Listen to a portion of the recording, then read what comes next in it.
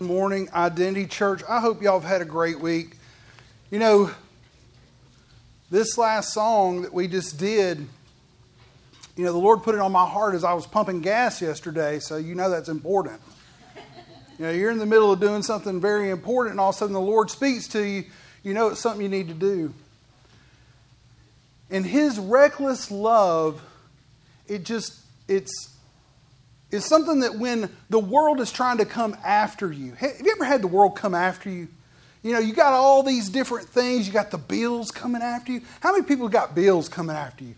I got lots of bills coming after me. The thing is, you got people at work coming after you. How many people got people at work coming after you? Oh, I got double hands. I mean, there's people that you've got to understand that God's love is abounding for it all. It abounds for it all. One of the things that I really love about the way Jesus did His ministry is that He was here to show us how to do it. He just wasn't saying, hey, I'm a deity and I come down here and there's no way for you to do this.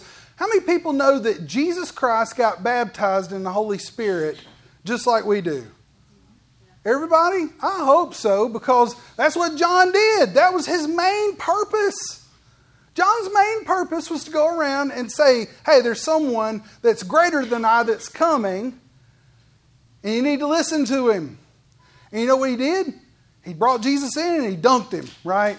There was no sprinkling. See, I've been to many different denominations. I've been sprinkled, I've been hosed down, I've been dunked. And all that's fine. But at the end of the day, when we actually know that our salvation comes from the Lord, you have been washed through and through. It doesn't matter if you got dunked, sprinkled, you got hosed down, whatever it was. The goodness of God came and it became something in you that was a river of living water that flows out of you. See, that's the goodness of God. That is the goodness of God.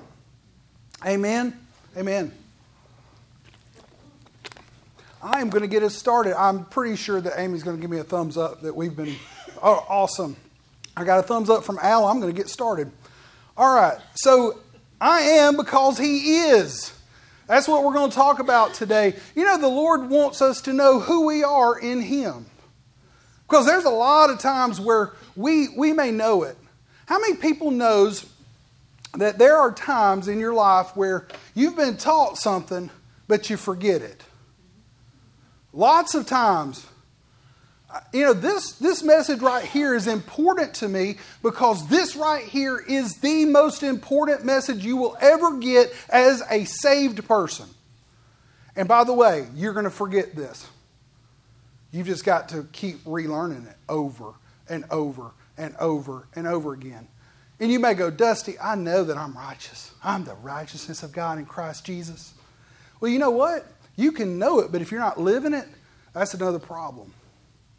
Because a lot of times we get into the perspective of, you know what, I didn't do all the things. I don't feel righteous today. How many people's not felt righteous? I don't even know what that feels like, really. I mean, I've come to a point where I thought I knew what feeling righteous was, but then I didn't know what feeling righteous was, and I just chased righteousness. I was looking for a feeling. And the thing is I didn't get the feeling all the time.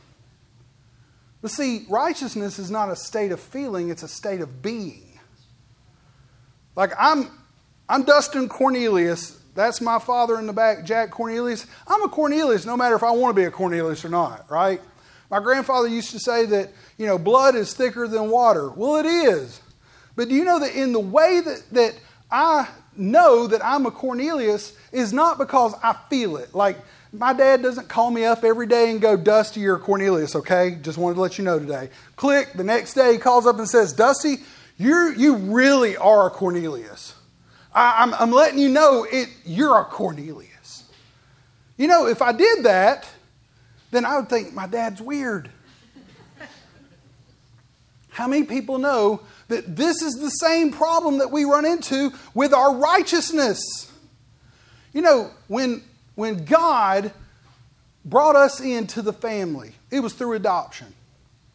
How many people know that in America, and this is taken from old scriptures and in the Jewish language, and also the way that they used to do it in the Greek culture, is that if you adopted somebody, you chose them. Like, I could disown my son right now. But if I adopted one of y'all and I signed the papers, they go, there's no way. You can't get rid of them. Do you know that that is the same way that it is in the body of Christ? And if you don't understand your righteousness, you will try to work for something that you didn't even have the ability to earn. You just got to know what you know. How many people know that you need to know what you know so you know it, right? Your knower needs to know those things which you know so that you can know it. You know, every time my knower doesn't know that thing, I got to go back and know it again. And this is what we're going to do today. If my little thing will work. Okay. The law was given to show that no one can be righteous in themselves. Now, we're going to primarily be in Romans chapter 3, but I'm going to bounce around between a few different scriptures at the end of here because I want to show you some things. I want to show you that some of the people that live some of the most righteous lives based upon the law, they couldn't even get it right themselves. In fact, in Romans chapter 3, verse 9, it says, "What then? Are we better than they? Not at all," talking about the Jews. "For we have previously charged both Jews and Greeks that they are all under sin." Uh-oh. Have you ever been under something? How many people's under debt right now? I need to get both hands up. All right? Because I got debt. Well, when you're under it, those bills keep coming every single month, right? And you have to shell out the money. Well, see, the thing is sin is just like a debt. Sin comes at you, and sin goes, hey, I know. Sin will hit you with the most weird things. How about this? You know, when we first moved into this building, I thought, well, hey, I'm going to get a security system. And so essentially what happened is that I bought the security system because we had no money when we first came in here. I basically, everything you see up here, we took all the money we had saved up in order to get it all. And so what happened is that we came up with this, I said, okay, I'm going to get it under a payment. So all the equipment, and it was like $1,600 to get a security system. It's crazy. That's insane, right? But see, this is the thing that you need to understand is that when you don't have something and you go under debt, then sometimes they can come and ask for payment. See, we don't do that nowadays, but back in the day, even like 100 years ago, if they just wanted to come and claim on whatever your thing was for the debt, they could come do it. If you went and got a house or whatever, if they saw fit, they could come do it. Well, sure enough, about 6 months into this, we had it on some sort of auto payment, and it missed an auto payment. And the people that we were through said, hey, you going to pay this off or we're going to pay this big fee? So you get one of two options, right? You pay a fee that's like almost half of what the debt was. And I go, I'm paying it off. So I got out from under the debt. I got out from under the sin, right? And I didn't understand it either. I'm going to be honest with you. I mean, they called me up and, Siri, me and you are on the same page. I didn't understand it. So I had to pay the debt off. So I became our own savior, if you will. See, that's the thing about the law, is that the sin was out there as a debt. And this law, it kept everybody under a payment. And when it come due, it was your life. It was your life. Back verse 10, it says, and as it is written, there is none righteous, no, none, not one. In fact, these next few scriptures, because it says as it's written, these are all out of the Old Testament. He's actually pulling Old Testament scriptures in order to show that the law could not save you. And you could not save yourself based upon the law. So there was no one that was righteous under the law. Verse 11, there was none who understood. There was none who sought after God. They all had turned aside. They have together become unprofitable. There is none who does good, no, not one. You know, I think about Jesus with the rich young ruler. If y'all remember that, when the rich young ruler come up to him and said, hey, what do I need to do to be righteous? But he said, good master. And Jesus said, hey, there is no good but God. He wanted the rich young ruler to go, hey, do you believe that I am God, or you just believe I'm another prophet? Well, the rich young ruler just says, okay, what can I do to be righteous, to be holy? Do you know that Jesus himself, when he came and he was good in all ways. He finished the law. He was able to, in every single way, he abided by the law. But see, this law, it was something that he knew what God's heart was. See, when we have a relationship with someone, we can abide by their laws. You know, because God will provide a way. I kind of look at it, I just mentioned my dad. You know, when I lived under his roof, there were certain things where he looked at me as son and not, hey, you're a landlord or a debtor. How many people knows that if you lived in your parents' house and they looked at you as like, hey, I'm your dad and not the landlord, you can get by with a couple of things, right? If you're a landlord, it's like, you messed up, I'm kicking your butt to the streets, right? But see, the thing is that God came to bring people into the family so that we no longer had to look at God as the landlord, but we looked at God as the Father. And see, when God the Father says, hey, you know what? You're messing up over here, but I want to teach you. I don't want to kick you to the street. That is what we got through Jesus Christ. Amen. In verse 13 it says, their throat is an open tomb. Their tongues have practiced deceit. The poison of an asp is in their lips. How about this? The world themselves, everybody, both Jew and Greek, both the Gentiles and the Jewish people, everything they said, everything they did, however they did it, it was wrong. There was no way. Verse 17, and it says, and the way of peace they had not known. In fact, it says in verse 18, there is no fear of God before their eyes. They didn't even acknowledge God as not just Father, but they didn't even acknowledge God as God of the universe. You know what? There's plenty of people that are running around right now that are not acknowledging God.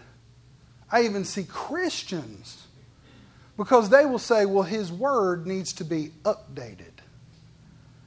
Well, if God is the same yesterday, today, and forever, then do we need to update His Word in order so it makes us all feel better? No.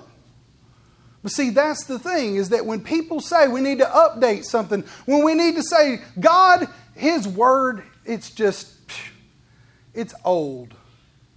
See, we don't have the fear of God in our hearts.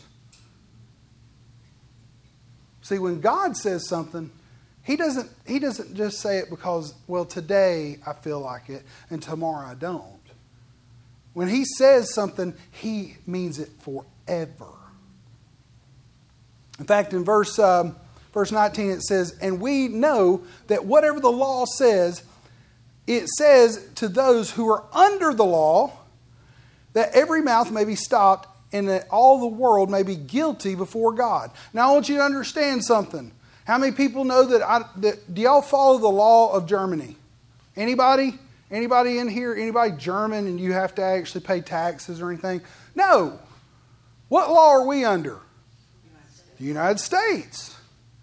So if you're under a particular law, you need to understand what law you're under. It's like people who go to another country, you become under that law if you're in that country. They don't go, well, you're an American, so you can you can spit in a police officer's face here and you don't go to jail. But you do it, in Mumbai or wherever these people are going today, and there's people that are going to go to jail for like 15 years for just screaming. Well, you know why? Because they walked out of our law and they walked into another law. And see, we need to understand the law that we're under and the law that they were under back then are two different things. I can tell you straight up, if you go follow the Ten Commandments, those were not laws. The law came from the Levitical laws, the things that were over the entire Jewish population. If you were a part of Israel, if you were a part of the 12 tribes, you were under that law. But see, this is the thing. The Ten Commandments were outside of that. They superseded. This was the things we were supposed to do. The first 4 laws was love God. The last 6 was to love your neighbor as yourself. In fact, Jesus actually says the law and the prophets can be summed up in these 2 things. Love God and love your neighbor. Well, the whole thing that we need to understand is that the law we're under today in Christ Jesus is different than the law that we had before. See, if we had been Jewish, most of us would be stoned to death because I'm pretty sure we're not all wearing like linen, right? There's polyester and all these other things in here. That was against the law. You may be going, that's weird. Well, you know what? Part of the law was to get Israel out of Egypt. They came out of one set of laws and rules, and now they are under God's commandments, and He's trying to pull them out. He's trying to get them to a place of not following that certain rule that they had been under. See, I want you to understand that what law you're under, it relegates your righteousness. Because if your law is that every time I make a mistake or wherever I go, if I do something wrong, then I have to abide by a particular spiritual law, then what you'll end up finding out is that you will violate the one covenant that you're under. In fact, in verse 20 it says, therefore by the deeds of the law no flesh will be justified in His sight, for by the law is the knowledge of sin. So, I like what Charles Spurgeon said. It says, the greatest enemy to a human soul is self-righteous spirit, which makes men look to themselves for salvation. Do you know that we're constantly trying to save our souls when the Word of God is supposed to be trying to save our souls? In fact, we're continuing in Romans here. I just had to break it up. Being justified is just as if I've never sinned. If you've never sinned, then you would be right standing. You would be righteous. And see, this is what Romans 3:21 through 26 is trying to tell us. And it says, verse 21 says, but now the righteousness. This word is justification. It's right standing. So, but now the right standing of God apart from the law is revealed, being witnessed by the law and the prophets, even the righteousness of God through faith in Jesus Christ to all and all who believe. For there is no difference. For all have sinned and fallen short of the glory of God. You know what? Everybody stops right there, by the way. Whenever we read that scripture, everybody goes, oh, I'm stopping with that one. We've all sinned and we've fallen short of the glory of God. Well, guess what? We did. But then we got to keep reading. See, the thing is that I hear that scripture. I've got people that work with me, and we'll have a discussion, and somebody will say, well, we've all fallen short of the glory of sin and fallen short of the glory of God. And I'm like, is there another verse to that? I'm trying to figure out. What's the verse after that, guys? It says here in verse 24, being justified freely by His grace through the redemption in Christ Jesus. Oh, so what we're saying is that Before I got saved, I was not justified by anything. In fact, I was a low down, good for nothing, dirty sinner, had no hope. There was nothing that I could do. But the moment that I accepted Jesus Christ, then now I have been freely redeemed of the things that have been weighing me down. There's some people that need to be going amen, because there's some sins that you've had, there's some things that you've done, and you need to understand that when you get a hold of who Jesus is in you, man, I'm justified. You can walk around, people accuse this of me all the time, saying, well, you walk around with the chest bowed out and everything. Well, I'm a type A personality. But you know what? I see a lot of people and they're real timid. Well, I think a lot of times people are timid, or they don't want to understand their fullness in God. Their timidity in God is because they don't know where they stand with God. Sometimes they don't read their Bible or pray because they're like, I've messed up. I feel ashamed. That was what happened to Adam and Eve. The moment that Adam and Eve fell, God came down. Hey, where y'all at? They went and hid. See, this is the way man is that even in your own Christian state, when you've accepted Jesus Christ, man, when you've accepted Jesus Christ as your Lord and Savior, you have become a son and a daughter of the Most High God. Amen. All right, verse 25, it says, whom God set forth as a propitiation. This means an atonement for sin. It means that Jesus himself paid it. Through his blood. Through faith to demonstrate, or this word demonstrate means to declare, to prove, or to make evidence his righteousness, his right standing with us. See, Jesus did some stuff in order to show us that we can be right in him. And it says here, because of his forbearance, God has passed over the sin that we were previously committed. This is sort of God just said, hey, you know what? I don't even care about the sins and the things that had happened before. I'm going to make a new. I'm going to make a start. I'm going to make a fresh start with you. And it says here in verse 26, to demonstrate at this present time his righteousness, this justification that we have, that he might be the justifier. It's the same word, but it means to make free. That he might just and make free of the ones who has faith in Jesus. Do you know that God himself puts on Jesus colored glasses when he's looking at you? He looks out and he says, man, look at that beard on Greg over there, but I see Jesus too. And he looks over here and he says, there's Al, but I see Jesus. God's not looking at you based upon what you've done. God's looking at you based upon what Jesus has done. Whew. If you ever get a hold of that, it's going to explode. You're going to do things in your life that you've never done before. It's going to be awesome. Joseph, you're going to go and you're going to blow the roof off of it. There's going to be awesome things that are going to happen in your life. If you understand your place in God and who God is in you and what you should be doing. Man, you will go to heights that you never went before. God doesn't see our sin, he sees Jesus. You know what? And one of the things that I always think about, and Charlie and I have had this discussion multiple times. Are you sin conscious or are you Jesus conscious?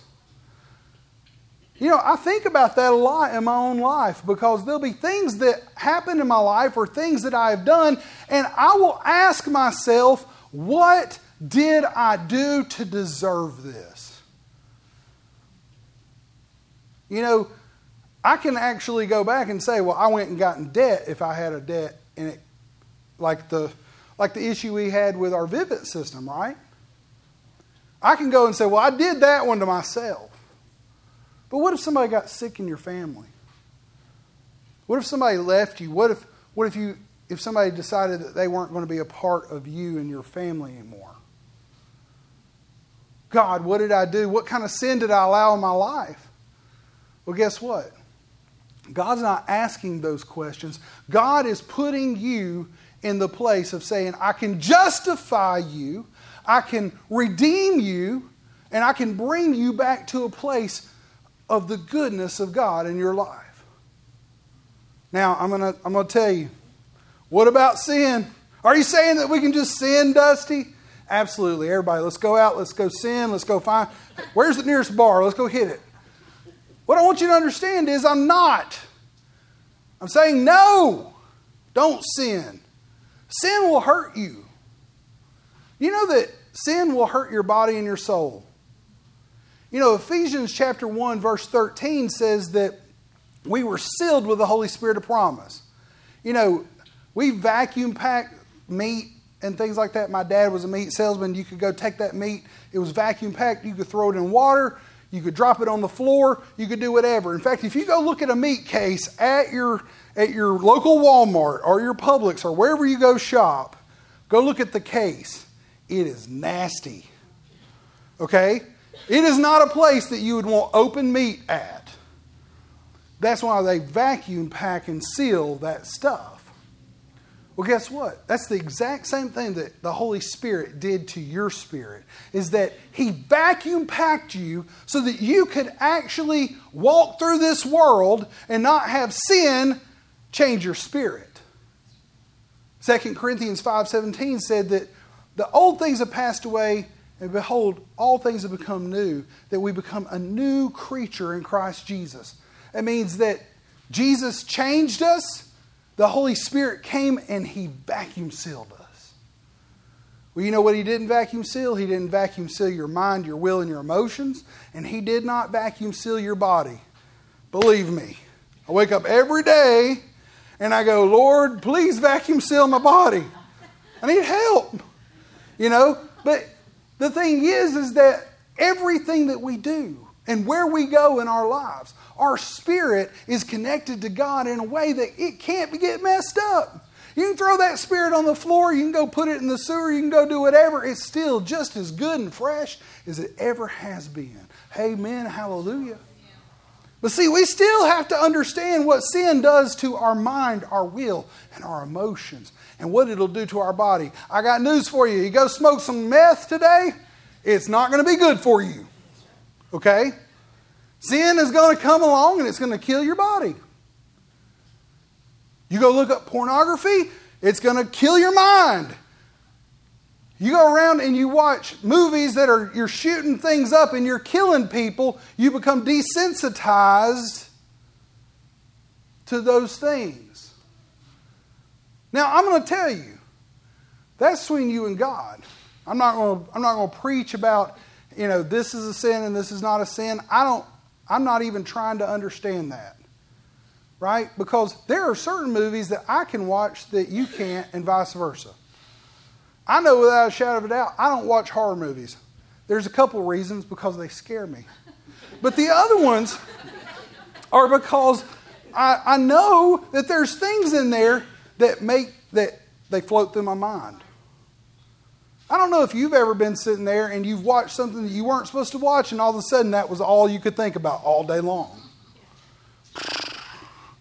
And you go, man, Lord, help me.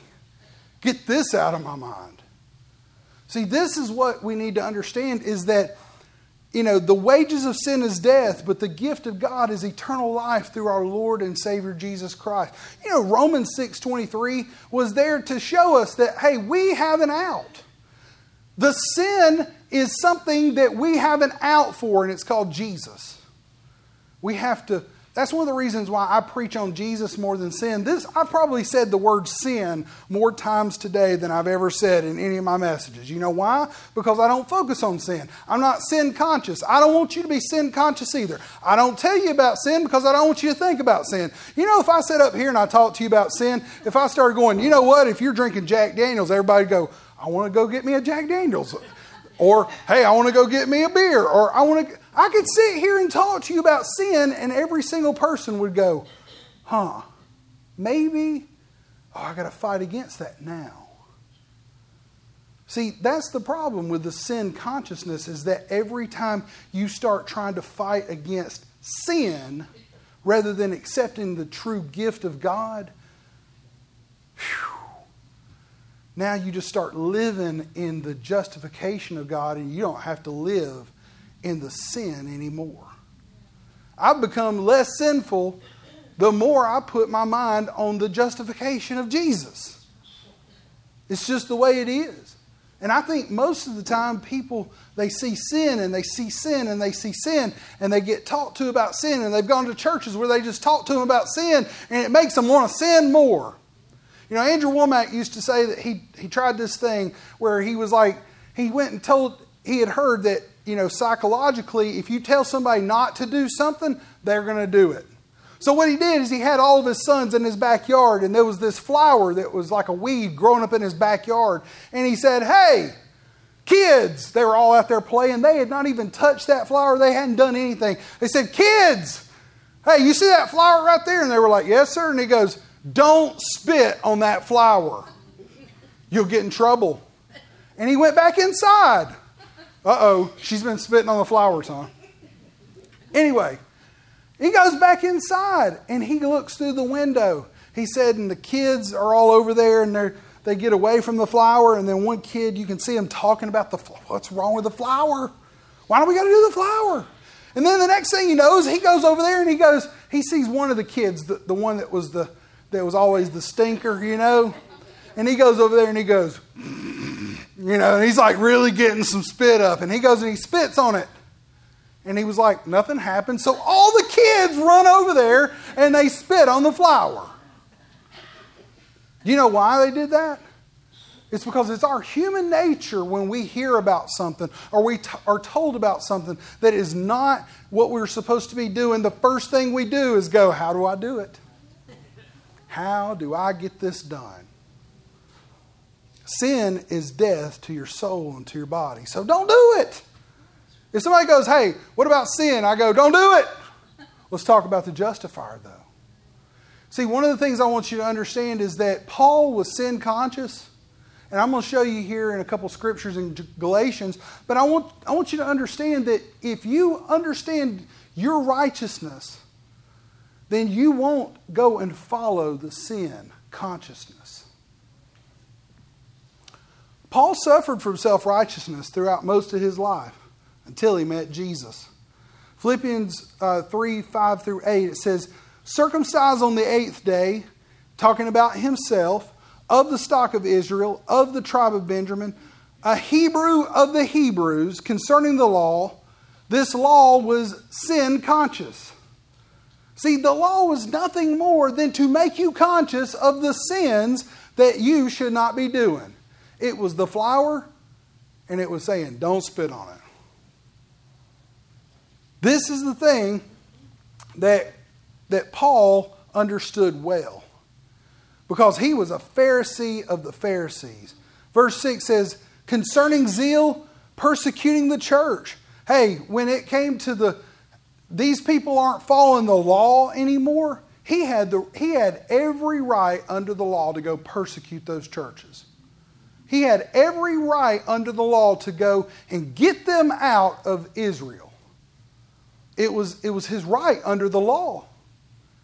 And so he did it very well. Concerning righteousness, which is in the law, blameless. See, he made himself so sin conscious that he went and knew every law inside and out. He was able to tell you every single one of the hand rituals where you would wash your hands before you ate and all that. He did it. He was so into the law. This man was so self-righteous. But what he didn't understand is that there was no righteousness to be had with God through the law.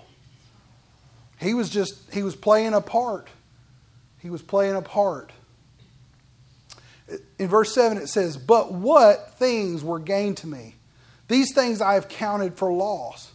Indeed, I also have counted all things for loss for the excellency of the knowledge of Christ Jesus, but my Lord, from whom I have suffered the loss of all things, and count them rubbish, that I may gain Christ. So you got to understand something.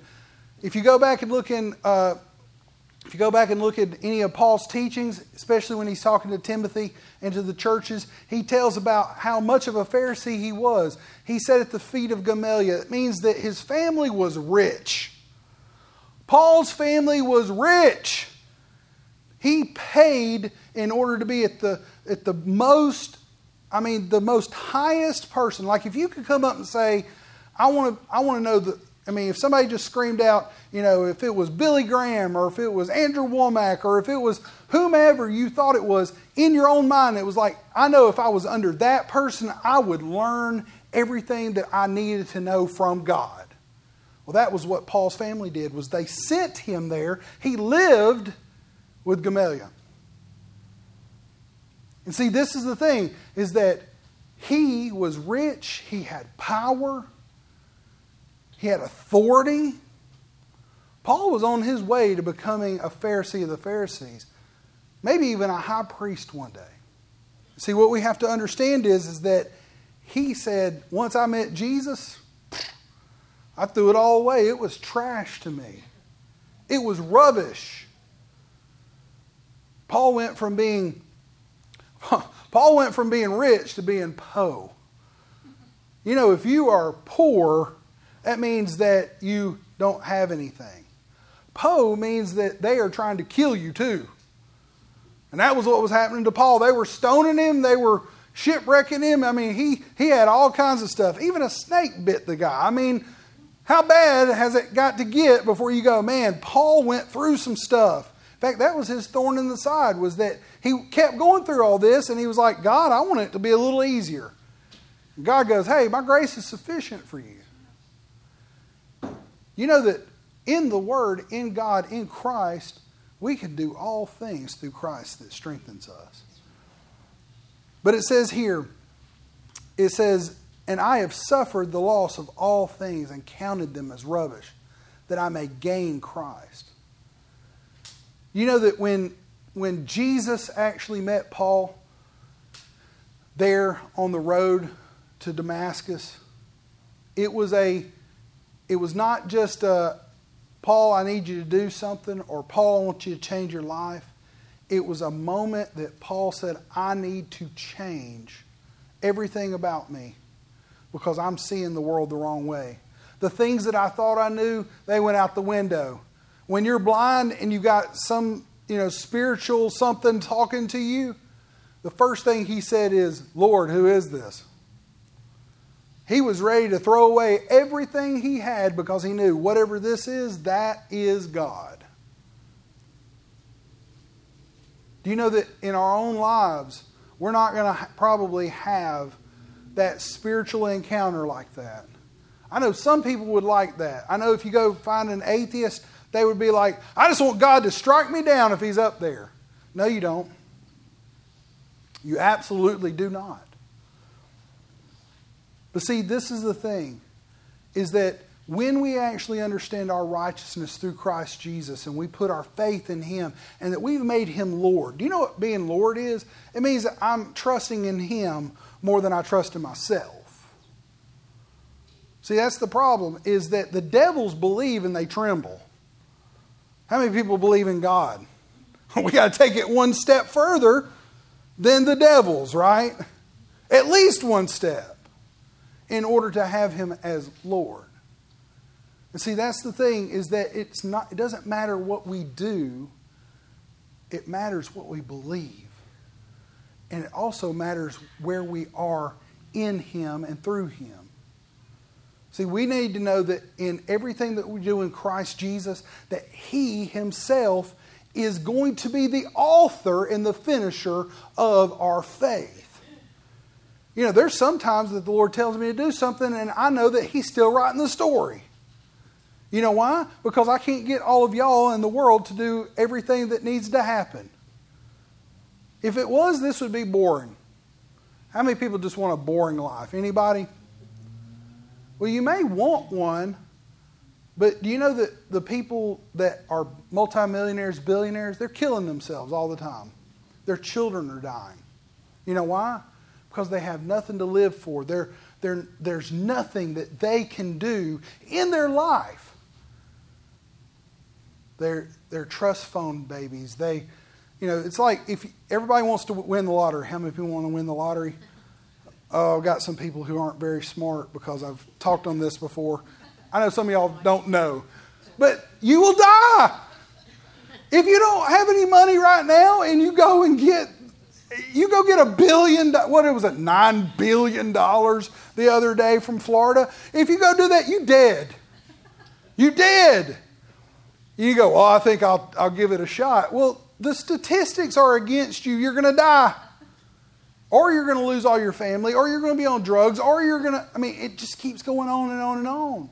And see, this is the thing, is that we can get all the money and all the things, but at the end of the day, if we don't live life with God through Him being the author and the finisher of our faith, man,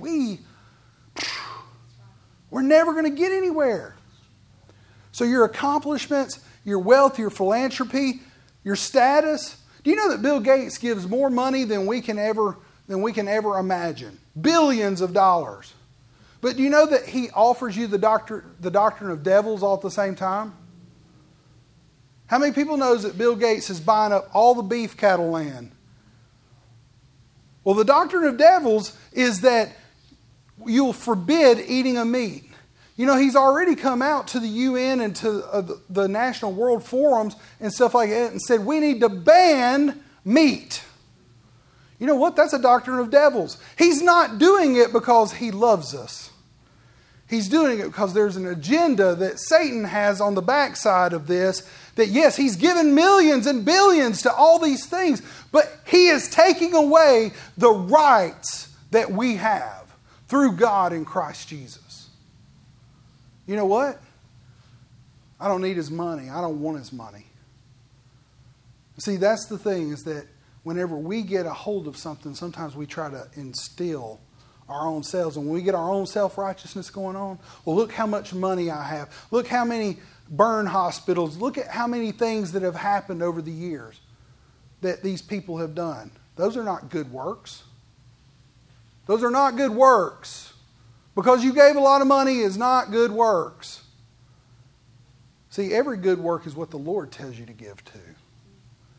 What He wants you to put your money into. I'm going to flip this around on our head. Righteousness comes from faith in Jesus and not your works. Philippians 3:9, finishing off the other part of Philippians 3 here, it says, and he found him, and not having his own righteousness or justification or right standing, which is in the law, but that which is through Christ Jesus, the righteousness, the right standing which he had from the Father by faith. See, Jesus himself actually had right standing with the Father by faith. He lived the exact same life we did when he was on this earth. Jesus wasn't coming here to be special. Jesus came here to be the Son of God on the earth, to live the same life that we're supposed to be. He abided by the laws that God had given them. Love your neighbor as yourself and love God. He lived by the Holy Spirit. He lived by faith. He listened to the Lord. Most people, they go, well, Jesus just knew. No. Go read the scriptures. How many times did Jesus says, hey, I'm going to go off a little bit to go pray. I'm going to go off a little bit. Come watch with me. Well, that meant that he was getting his lordship from the Father. And the Father was telling him what to do. Just like we do now. The Holy Spirit himself, he sent him as a promise. See, I want you to understand these things, because I don't want you to go, well, Jesus is, he lived this life that I can't ever live. Well, you know what? You don't have to live his life. You have to believe in him, and you have to understand and be justified by him. And the more you understand that, the more you will live like him.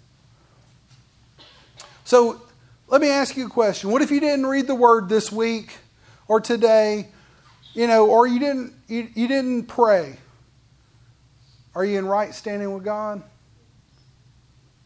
I'm getting some head nods. Okay, that's good. I like it. It's feeling pretty good in here. Okay, well, what if you didn't read it for a month? What if you didn't read it for a year? You'd be like, oh my gosh, well, I'm devoid of knowing God. Well, the answer is yes, but you got to think about this. How many people had the Word back in 90 AD? The Word was still being written in 90 AD. How many people had the Word in 110 AD? How many people had the Word in 385 AD when St. Jerome actually put it together? Got all the books and put it together and canonized it. Only the rich people. But there were people that were being taught by the Holy Spirit. So the Word of God, when we read it in the Scriptures, was not the Bible. It was, I'm listening to the Lord. I'm sitting and I'm meditating and the Lord is talking to me and He's giving me the things that I need for my life, because the Holy Spirit is our teacher. Now the Word is good. The Bible is good. So don't hear me. Read your Word because it's good. But you know what? The Holy Spirit will come and tell you things that the Word backs up. But it's going to be for you and specifically for you in your life. Because not everybody had the Word. Not everybody was able to go buy one from Walmart. Right? Amazon didn't have them on sale 5 for $1 or something. People spent thousands and thousands of dollars to get 2 or 3 books written. In fact, if you ever get to go to the Bible Museum up in Washington, D.C., go do it, because you'll see some of them where they paid scribes to actually write certain parts of the Gospels and stuff so that they could have it in their households. And most of the people that had this done, they were rich, because you couldn't afford to do it any other way. But see, the people who were poor, the Holy Spirit was their teacher. See, I want you to understand something, that the Word of God, that it can live and breathe and it can be alive in you, and you can sit and you can meditate with God and He will teach you all things.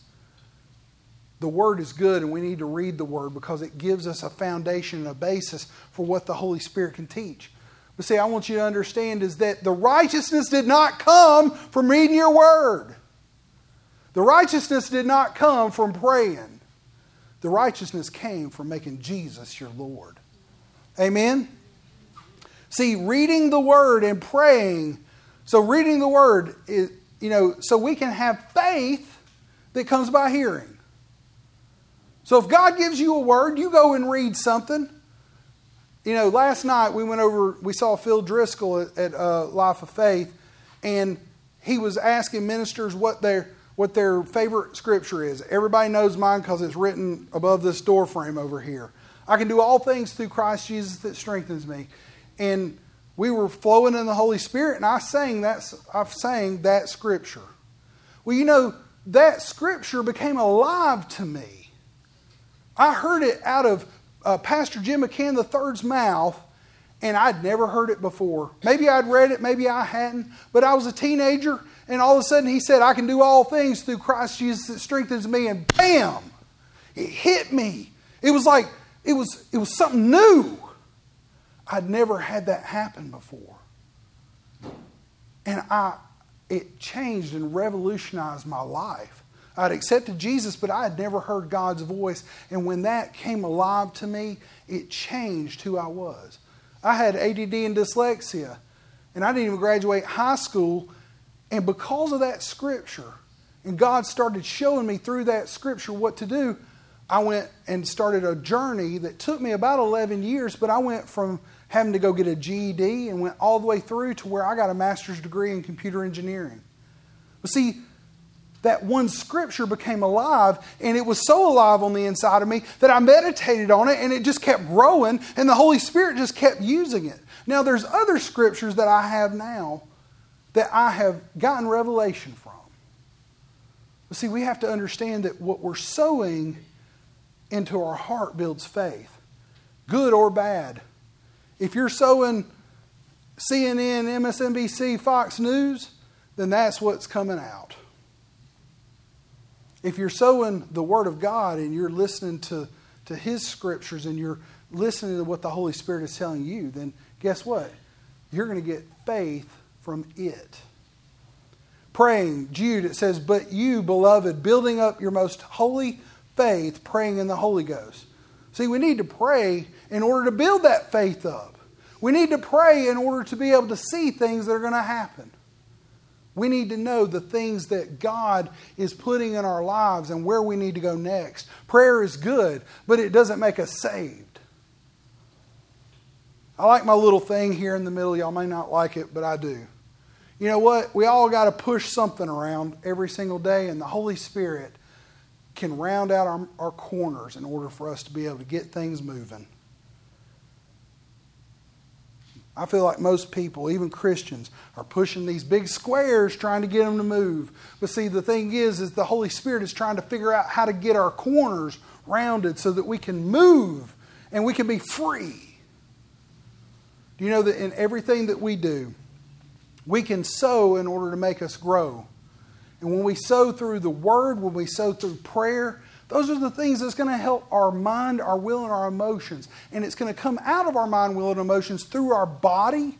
And our body is going to be able to go out and touch other people. There are people that you're going to be able to touch because you know the righteousness. They can come in and call you the most low-down, dirty dog, but I know I'm righteous. I know that Jesus is on the inside of me. There's nothing you can say. There's nothing you can do. There's no failure that can happen in my life. All of this can go away. I can lose my job. I can do this. But I know that I am the righteousness of God in Christ Jesus. And that's going to stay with me because I continuously put it in my heart. See, there's some people today that you've known that you were the righteousness of God in Christ Jesus, but you've forgotten it. And I'm here to tell you today that God is telling you that you have the righteousness. That you are supposed to accept the gift. That you're supposed to walk in your gift. Don't go try to go buy something else when God's already given you the gift. You know, Heather all the time, I'll go buy something on Amazon. She goes, you already have one. Where is it? I can't find it. It's buried somewhere. I don't know. But see, the thing is that when you actually have it, you can go use it. But see, those are the kind of things that we have to understand is God is saying, hey, the Holy Spirit, which ends up being Heather all the time for me when I'm physically trying to find something, the Holy Spirit goes, let me go find it for you again. See, this is the thing that we need to understand is that in Christ, you have what you need. You can do all things through Christ Jesus that strengthens you. He has made you He has justified you. Just as if you had never sinned is what justified really means. Say, just as I have never sinned. Say it. Just as I have never sinned. You are justified. If you believe in Jesus and you've made Him Lord of your life, you are justified. You're not looking to try to get rid of sin. You are not in sin. You're in the justification. And you go, well, what if I sinned? You know what? We go, Lord, help us. And we move on. Because God doesn't want us to stay in a prison cell that He's already opened the door for.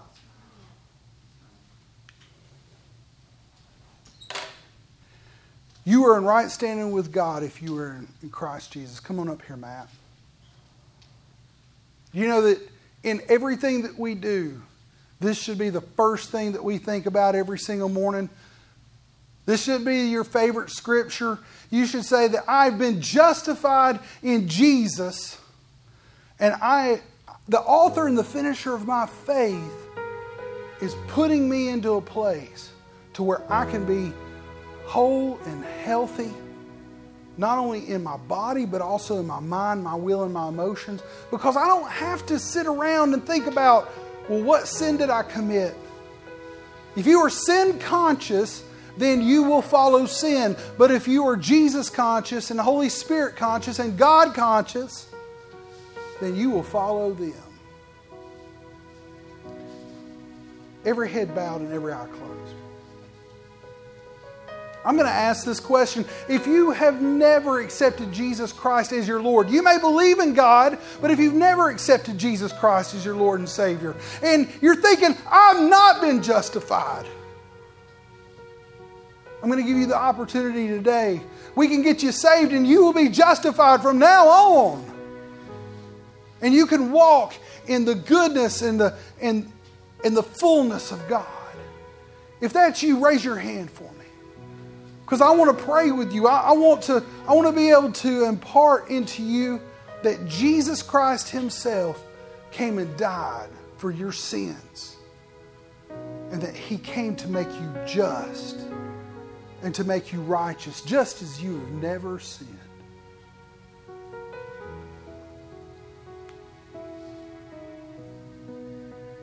If you're sitting here today and you're like, you know what, I've forgotten.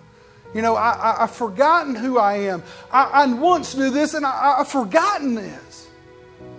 I'm not wanting to get you to raise your hand so I know it. With every head bowed and every eye closed, I think it's important for us to make a stand to say, I'm going to start thinking about this. I'm going to start making this the thing that I'm going to make it a banner in my life. I want you to raise your hand to God, not to me, not to anybody else, but I want you to raise your hand and say, from now on, I'm going to stand in the justification of God, that His righteousness will be with me from now on. I know I'm raising my hand. Father, we come to you in Christ Jesus' name. I pray over each and every person as they've come in here and they've listened to this message. Holy Spirit, fix all the things that you wanted to put in here that I didn't get. Father, help them to meditate and to show them the things that they need to be able to do in their lives. That the times where they can meditate with you so that you can show them your goodness, that you can show them your love. Father, I just pray that they are getting that revelation right now more than ever. I pray right now that you are giving them their wholeness. That's all saved means, is that you have been made whole. And the wholeness of God is that He has broke every chain. He's opened the doors to the jail cell. He has brought you out. And Father, I pray over them as they go this week that you just give them the peace and understanding by the Holy Spirit of who they are in Christ Jesus. Help them to see when they're reading and when they're praying, that they can come boldly to the throne room of God, that they can have help in their time of need. And Father, I just pray over each and every one of them. I pray that Satan does not come along and try to take away this seed that is planted in their heart, but that you help it to grow in Jesus' name. And Father, I pray over each and every one of them. I love them, and I want them to go into their world and to just radically change it. That they are the peacemakers, that they are the ones that bring about the change. I thank you, Father, that they are change makers. They are the ones that are going to bring change because they are in Christ Jesus. They know Christ Jesus, and they are the justifiers. That they help bring people into the family. I pray over them. In Jesus' name. I pray of this food fellowship that we're about to have. I pray that this food nourishes our bodies, and in the time of fellowship that we grow together as brothers and sisters in Christ. And we just thank you for it all. In Jesus' name we pray. Amen. I'll be down here at the front if you want prayer for anything, but you're dismissed. Stay for the fellowship. We would love to have you. I'd love to talk to you. Amen.